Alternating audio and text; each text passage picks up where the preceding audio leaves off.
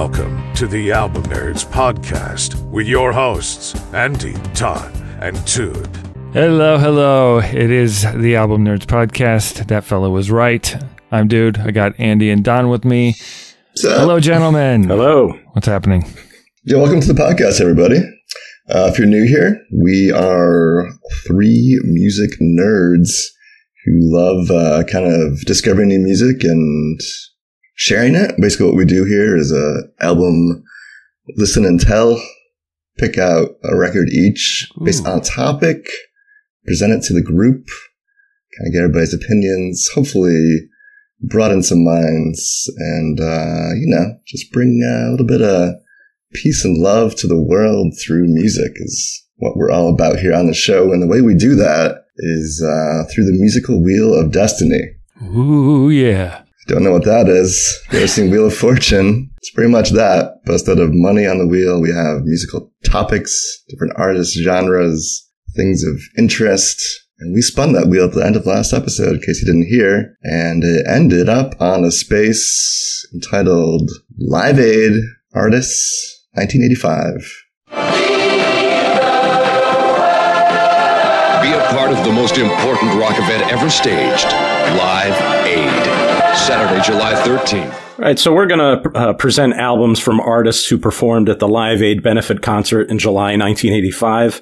Live Aid was a giant televised event to fight famine in Ethiopia. It took place in two locations, London's Wembley Stadium and Philadelphia's JFK Stadium. It was organized by Bob Geldof from the Boomtown Rats, also star of the Wall film from Pink Floyd, and Midge Ure, who was in Ultravox and Thin Lizzy and other bands.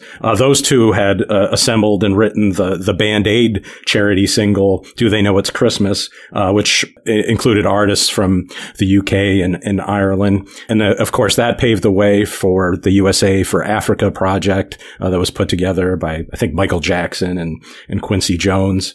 And so that was the We Are the World soundtrack. And so that, eventually paved the way for this giant concert, featured music's biggest acts at the time, or many of them anyway, from both sides of the globe. Man. I know. At the time, though, there were a lot missing. Yeah.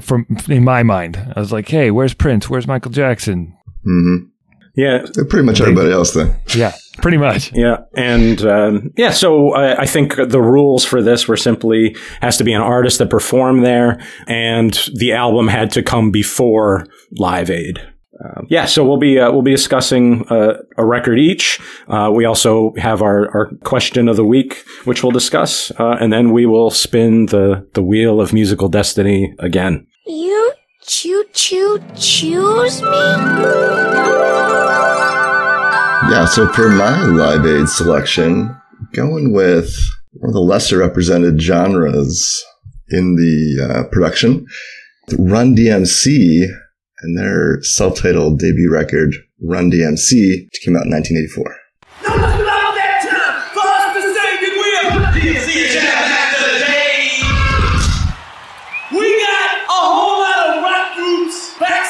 Tonight, but do you want y'all to know one thing? I'm gonna keep on rocking. So a taste of their performance from the Live Aid event.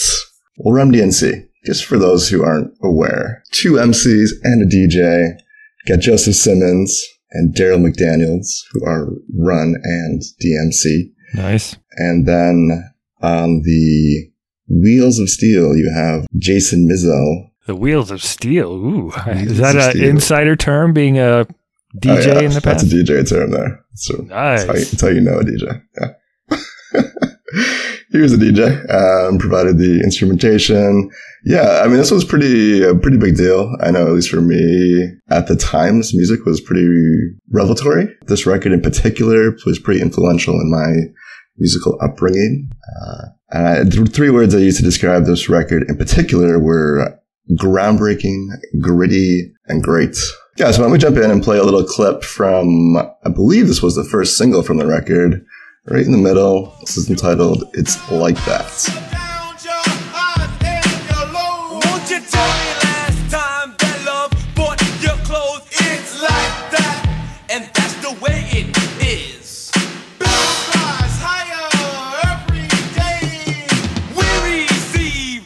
Lower. Yeah, so Run DMC, in particular that song, was very influential on my early musical tastes. I actually found this song and one other Run DMC song on like a little mixtape randomly in our neighborhood when I was 8 years old. Wow. Put this on the boombox in my living room, and it kind of, it's cliche to say, but definitely did change my perspective on music. What's your guys' history with this group? Had you heard them before the Live Aid event? I doubt that I did. I know at the time, and this is just based on my memory, so it could be flawed, but, hip hop was sort of like, I was aware of it. I think breakdancing or b-boying or whatever, it was represented in film. Mm-hmm. Like, I think the movie Breakin' might have come out in 1984. Breakdance culture was getting captured in the media and the news and stuff like that. But the music itself, I don't think had been commercially successful. And so, I was aware of hip hop, but I probably was not aware of Run DMC at this time. And it probably wasn't until the album with Walk This Way and You Be Illin', the name escapes me at the moment. That's probably Raising Hell. There it is. So that was probably when I first was aware of Run DMC. Yeah, that was kind of their big breakthrough there. That record, in particular, the Aerosmith collab. Mm-hmm. Dude, I know you have a little bit of particular history. I knew this song. It was on one of my multiple K-Tel or other mix like breakdancing tapes I would get. I was like middle school age and I did some breaking and I loved the music that came with it. I didn't like this song in particular was on one of the mixtapes, and I started grasping, that it's like that and that's the way it is, that, other people live differently than I did. And that's what Run DMC did well, was bring that in. Now, the term sucker MCs was used quite a bit in this album and others. Yeah. And I would call people that, not really completely clear on what an MC was. But anyone that was like a punk was a sucker MC. I know I had it wrong, but that's what I thought at the time. The feeling was there, man, in the right place. I mean, it was bad. I went to Breakin' 2 opening night. Electric Boogaloo. Yeah, that's right. I had parachute pants, fingerless gloves. And this was in a Midwestern town of like 3,000 or 4,000 people. So there was it was a tiny little theater, and the 30 of us in the town that liked that kind of stuff were there. And that was it. Nice. Boy, to be a fly on the wall for that. Oh my gosh. Oh man. It was a great night. Yeah, so a little bit back on this record in particular. It's really, like Don was alluding to, rap was not super commercially successful or really widely listened to across the U.S. Until this record came out. It was the first ever gold rap record. There were 5 singles that came off of it, and it really paved the way for future generations of rappers to produce full-length records. And before that, it was a lot of like just singles, and the content of the singles was generally more like kind of lighthearted, more like party-based, kind of just like, let's jump around and have a good time type thing. Like Sugar Hill Gang? Yeah, Sugar Hill Gang. The one that came to mind for me actually was Africa Bambaataa. It's kind of like probably one of the bigger hits from the early 80s here. I'm going to actually play a little clip from Planet Rock.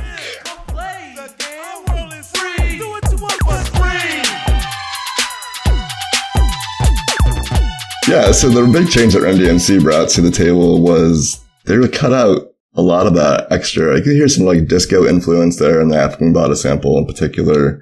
They got rid of a lot of that and kept the beats really simple, hard hitting, kind of clean, a lot of the drum machines, and then they integrated some guitar sounds in as well. So why don't we play a little bit of clip just for contrast of the opening cut here. It's a little taste of Run DMC's Hard Times.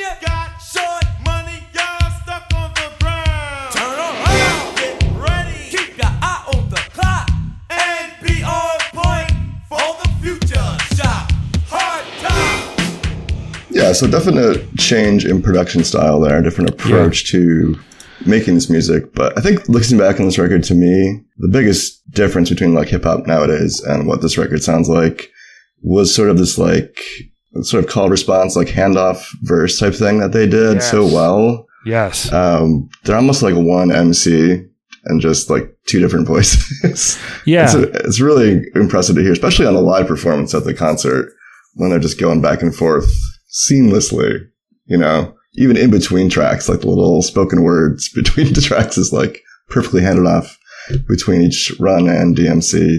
I don't know. Would you guys have any other thoughts about their kind of style and the overall impression it made on the musical landscape at the time? Well, it was cool for me to go back to this first album.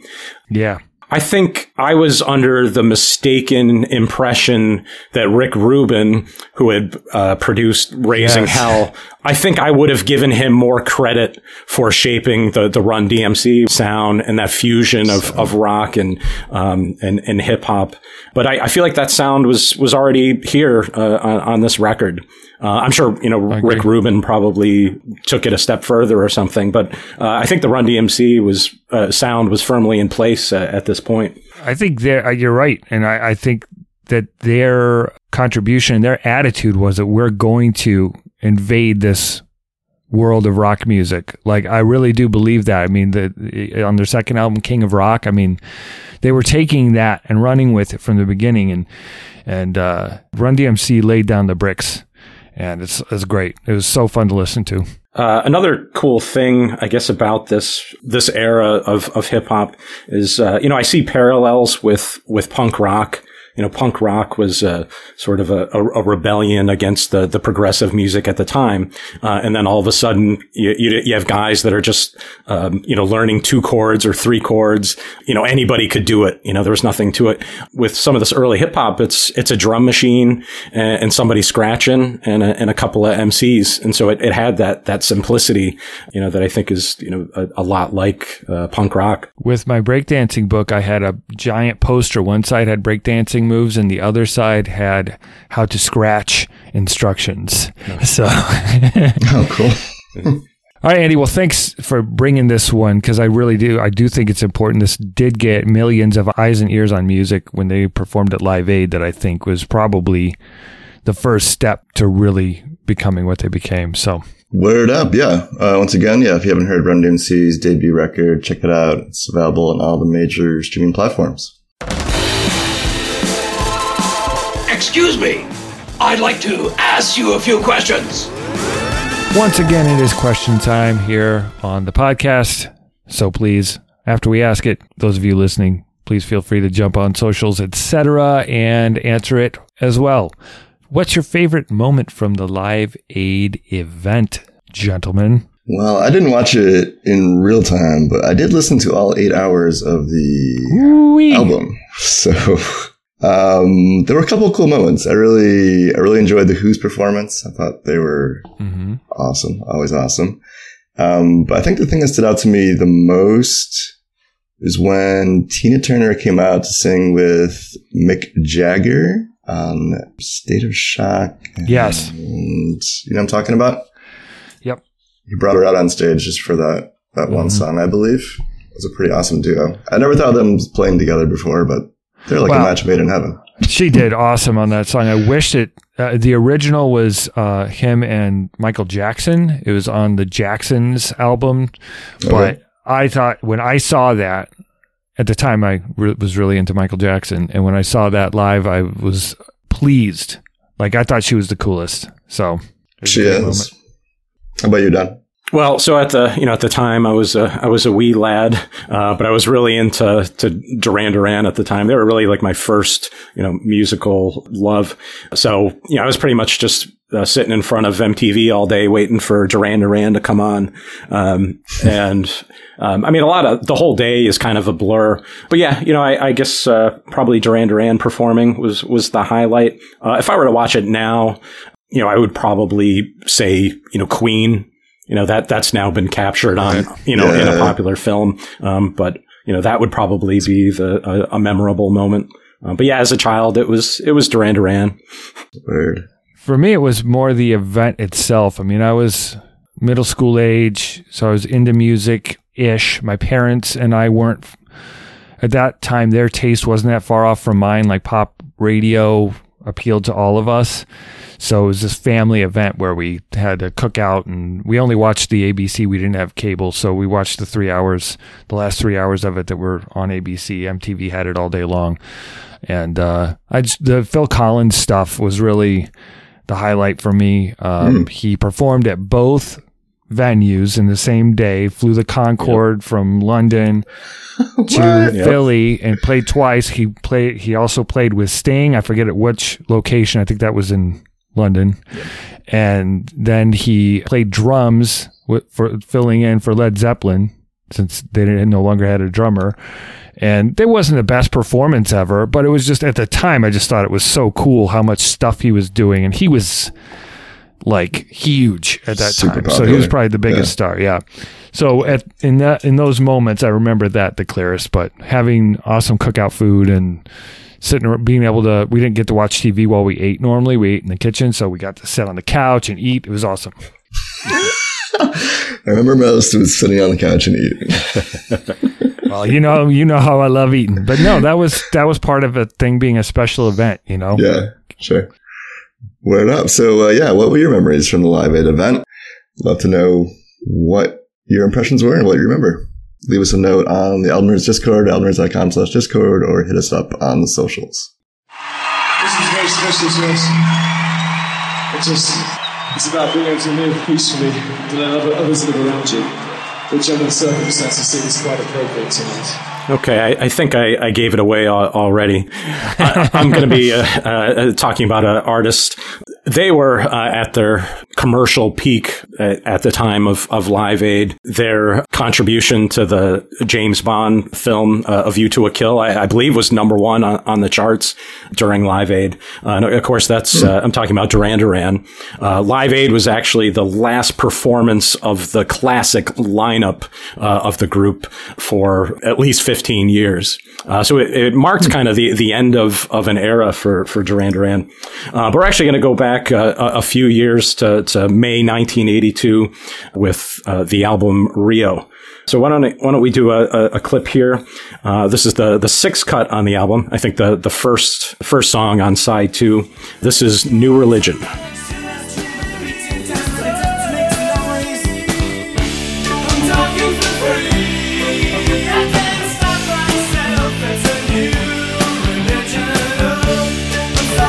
Okay, so there's a little taste of the Duran Duran sound.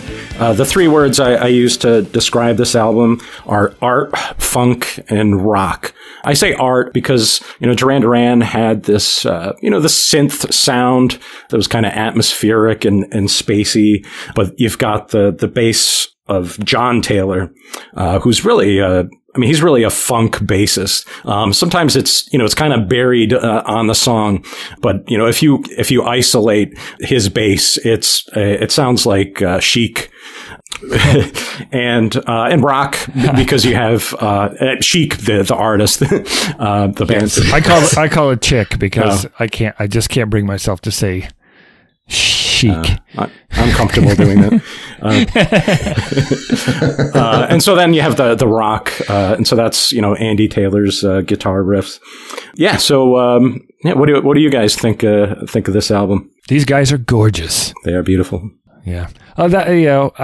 I like this album. I've watched the Classic Albums documentary about it. What's fascinating is they're much more talented musicians than I think they were given credit for at the time. I thought of them as at that time, all the girls were saying how cute they were. So to me, it was like, yuck, I can't like that. I did like the radio singles, but this album is very good. The video productions that they did brought MTV and what was expected to another level, and they accomplished a ton. Yeah. And we just happened to, but on New Year's Eve, we do like a video roulette sort of at our house here the last few years because we haven't gone anywhere.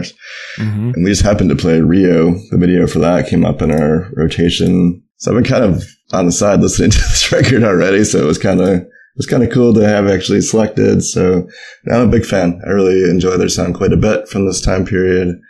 Kind of like you were saying earlier, Don, I was really impressed by the guitar riffs in particular. They're really some tasty licks here throughout. Obviously you have the big electronic and the synth sound and stuff, but the little riffs are pretty good. Well, let's play another clip. Why don't I give you a taste of John Taylor's funky bass here? Here in the middle of the song Rio.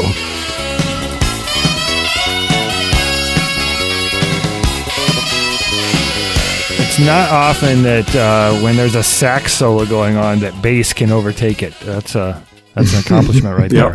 I like that. Yeah, and unlike other new wave bands at the time, coming out of the post-punk scene, it had a lot of bass players that were playing with a pick, and it was a more aggressive kind of rocky style. We talked about The Cure and Joy Division before; they kind of had that sound. But John Taylor's different. He was playing with his fingers, and he was definitely influenced by the funk bass players like is it Bernard Edwards, people like that. Duran Duran has kind of a unique vocal sound as well. So Simon Le Bon has just his own style. I don't even know how to describe it. There's kind of squeals and gasps in there somehow. And then the production that's always on his vocals, it's usually multi-tracked, and it sounds, I don't know, sort of spacier or whatever. It really didn't sound like anybody else at the time. When I was a kid, my sister would put me on the phone with her friends because I could sing just like Simon Le Bon. I think that wasn't that my story? Yes. But I want to take it. Wasn't that my story? They used to do that to me all the time. Yeah. That's one of my favorite things to do, folks. Someone tells you a story, a few months later, tell it back to them as if it's you and see how they react. It either goes really well or really poorly. So good luck. With this album, the videos are shot in a tropical location. So I think people can maybe overrate the brightness of the album. There are some dark moments. And why don't we play a clip? This is actually my favorite track. The final song on the album, The Chauffeur. This is a more experimental sound.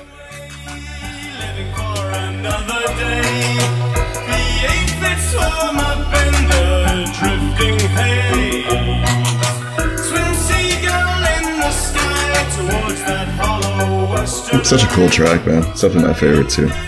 The same year, the album Avalon by Roxy Music came out. Actually, I think it was the same month. And going back those are two albums I revisit a lot, and there's a lot of similarities between those two albums. Both have sort of this exotic feel, sort of a tropical feel. And of course, Roxy Music, I think, was a huge influence on Duran Duran. I think Duran Duran may have even inducted them at the Rock and Roll Hall of Fame.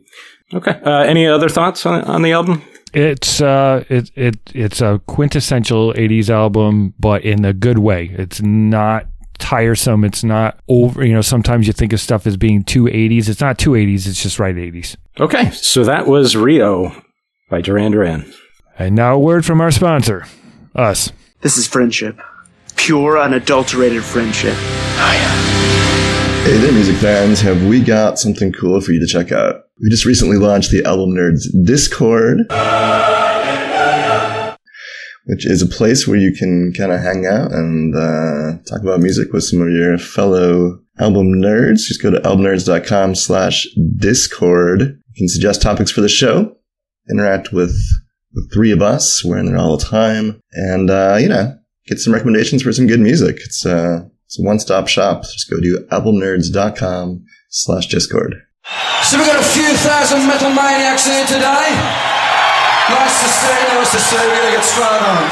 Another underrepresented genre at Live Aid was heavy metal. Judas Priest was the kind of the godfather of it all, in my opinion. So why don't we jump in and listen to a little bit of Screaming for Vengeance from the album Screaming for Vengeance that came out in July of 1982.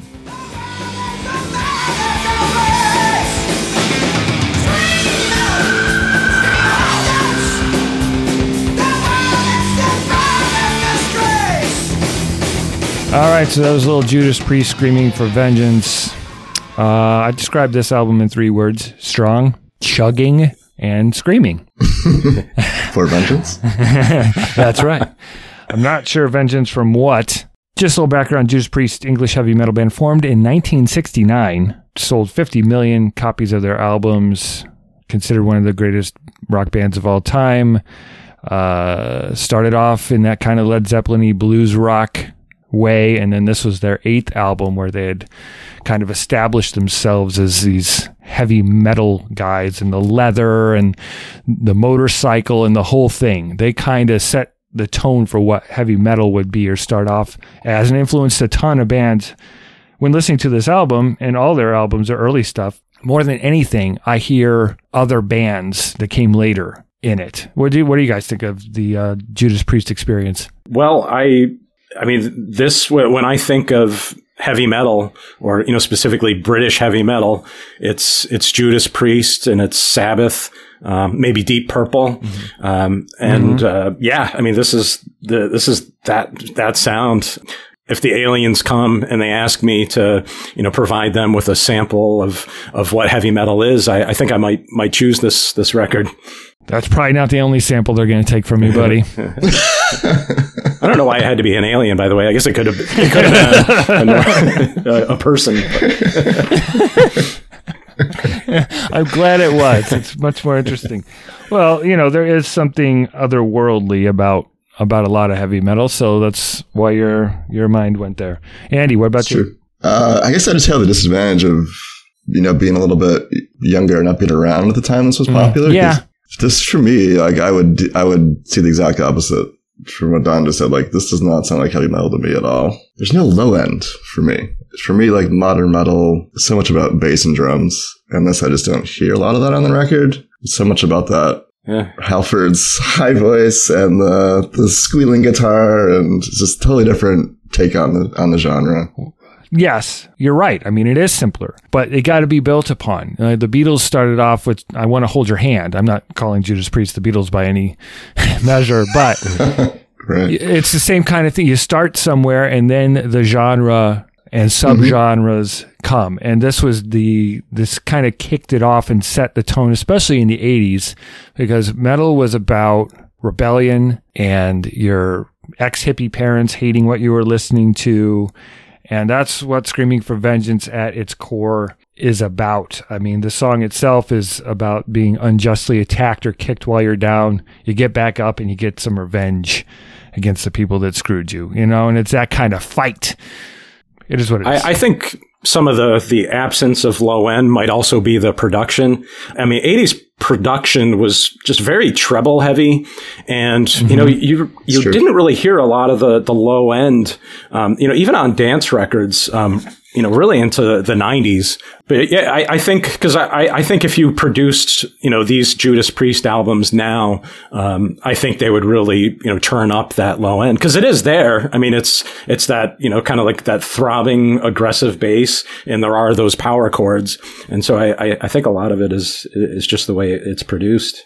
Yeah, dude, I agree. That's a good point. Technology is probably a factor in terms of what we're capable of with digital recording and equipment. Changing gears, let's get back to the songs. So they had a little commercial peak with British Steel and albums like that, but I think MTV helped a lot. The hit song off of this, which I don't think, from what I read, they didn't expect to be a hit song, with the whole idea of the Ideals, image, and attitude of the band and heavy metal at the time was, I'm going to crank it up, I'm going to do what I want, and if you think otherwise, you got another thing coming.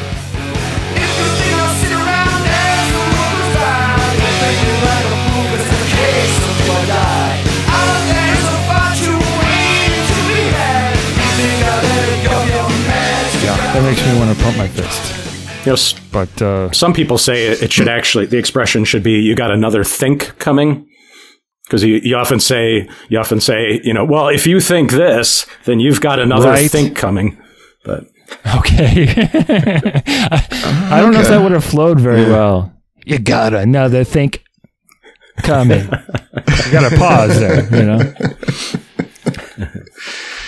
80s metal, dude. The production is all kind of similar to this. Quiet Riot and all the stuff that came after this does have this sound. They started the leather thing, which I think is pretty much the most important piece. I mean, yeah, there's just a lot of that shared DNA in these rock bands.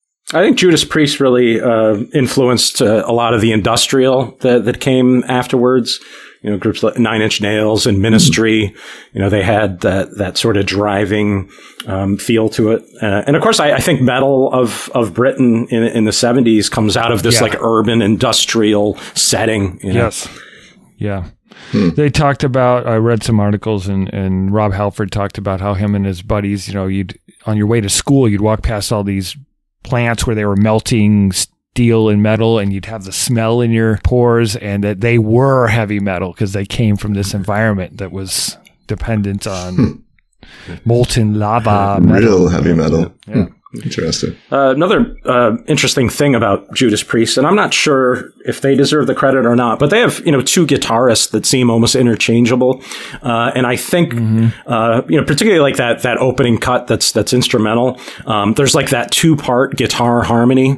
Right, so you've got one playing low and one playing high, but at the same time, I'm not sure that became a staple of 80s rock. Yeah. And I'm not sure where I heard it first. I like Hotel California. The end of that has a lot of that. Those guitar harmonies. But I don't know if Judas Priest is the band that really established that sound. Let's play a couple seconds of Hellion real quick. That's the intro track.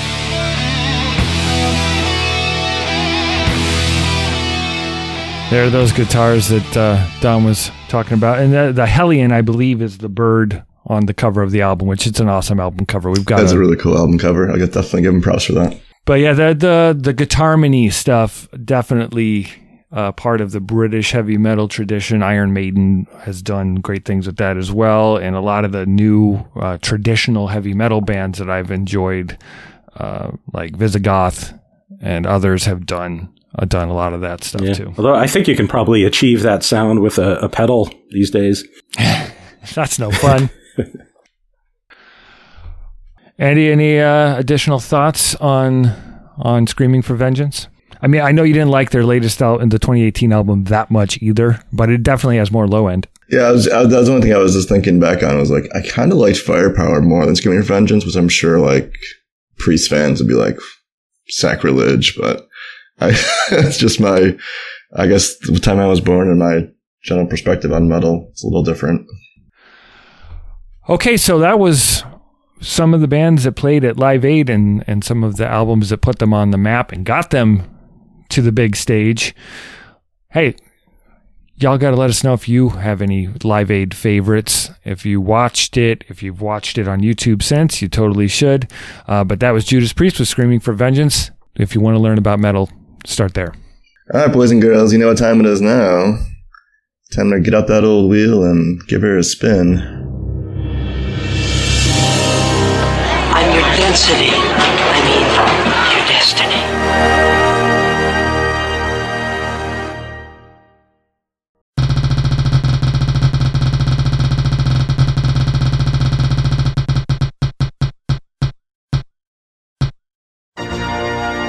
Debut albums. Ooh. Wide open. But it's got to be a good possibility. Okay, cool. So what are you listening to? Let us know. Join fellow album nerds on Discord at albumnerds.com/Discord. You can email us at podcast@albumnerds.com or leave a voicemail at 585-210-2454. You can also follow us on Instagram and Twitter at Album Nerds. And if you'd like to support the show, do so via PayPal at albumnerds.com/support or leave a review on Apple Podcasts or wherever you listen to podcasts. All right, so we'll be back in a week with some more album recommendations for you. This time it's going to be some of our favorite debut albums. So we can't wait to talk to you in a week, and you can check that out. Thanks for listening. See ya. That's all, folks. That's what I was thinking of. Yes.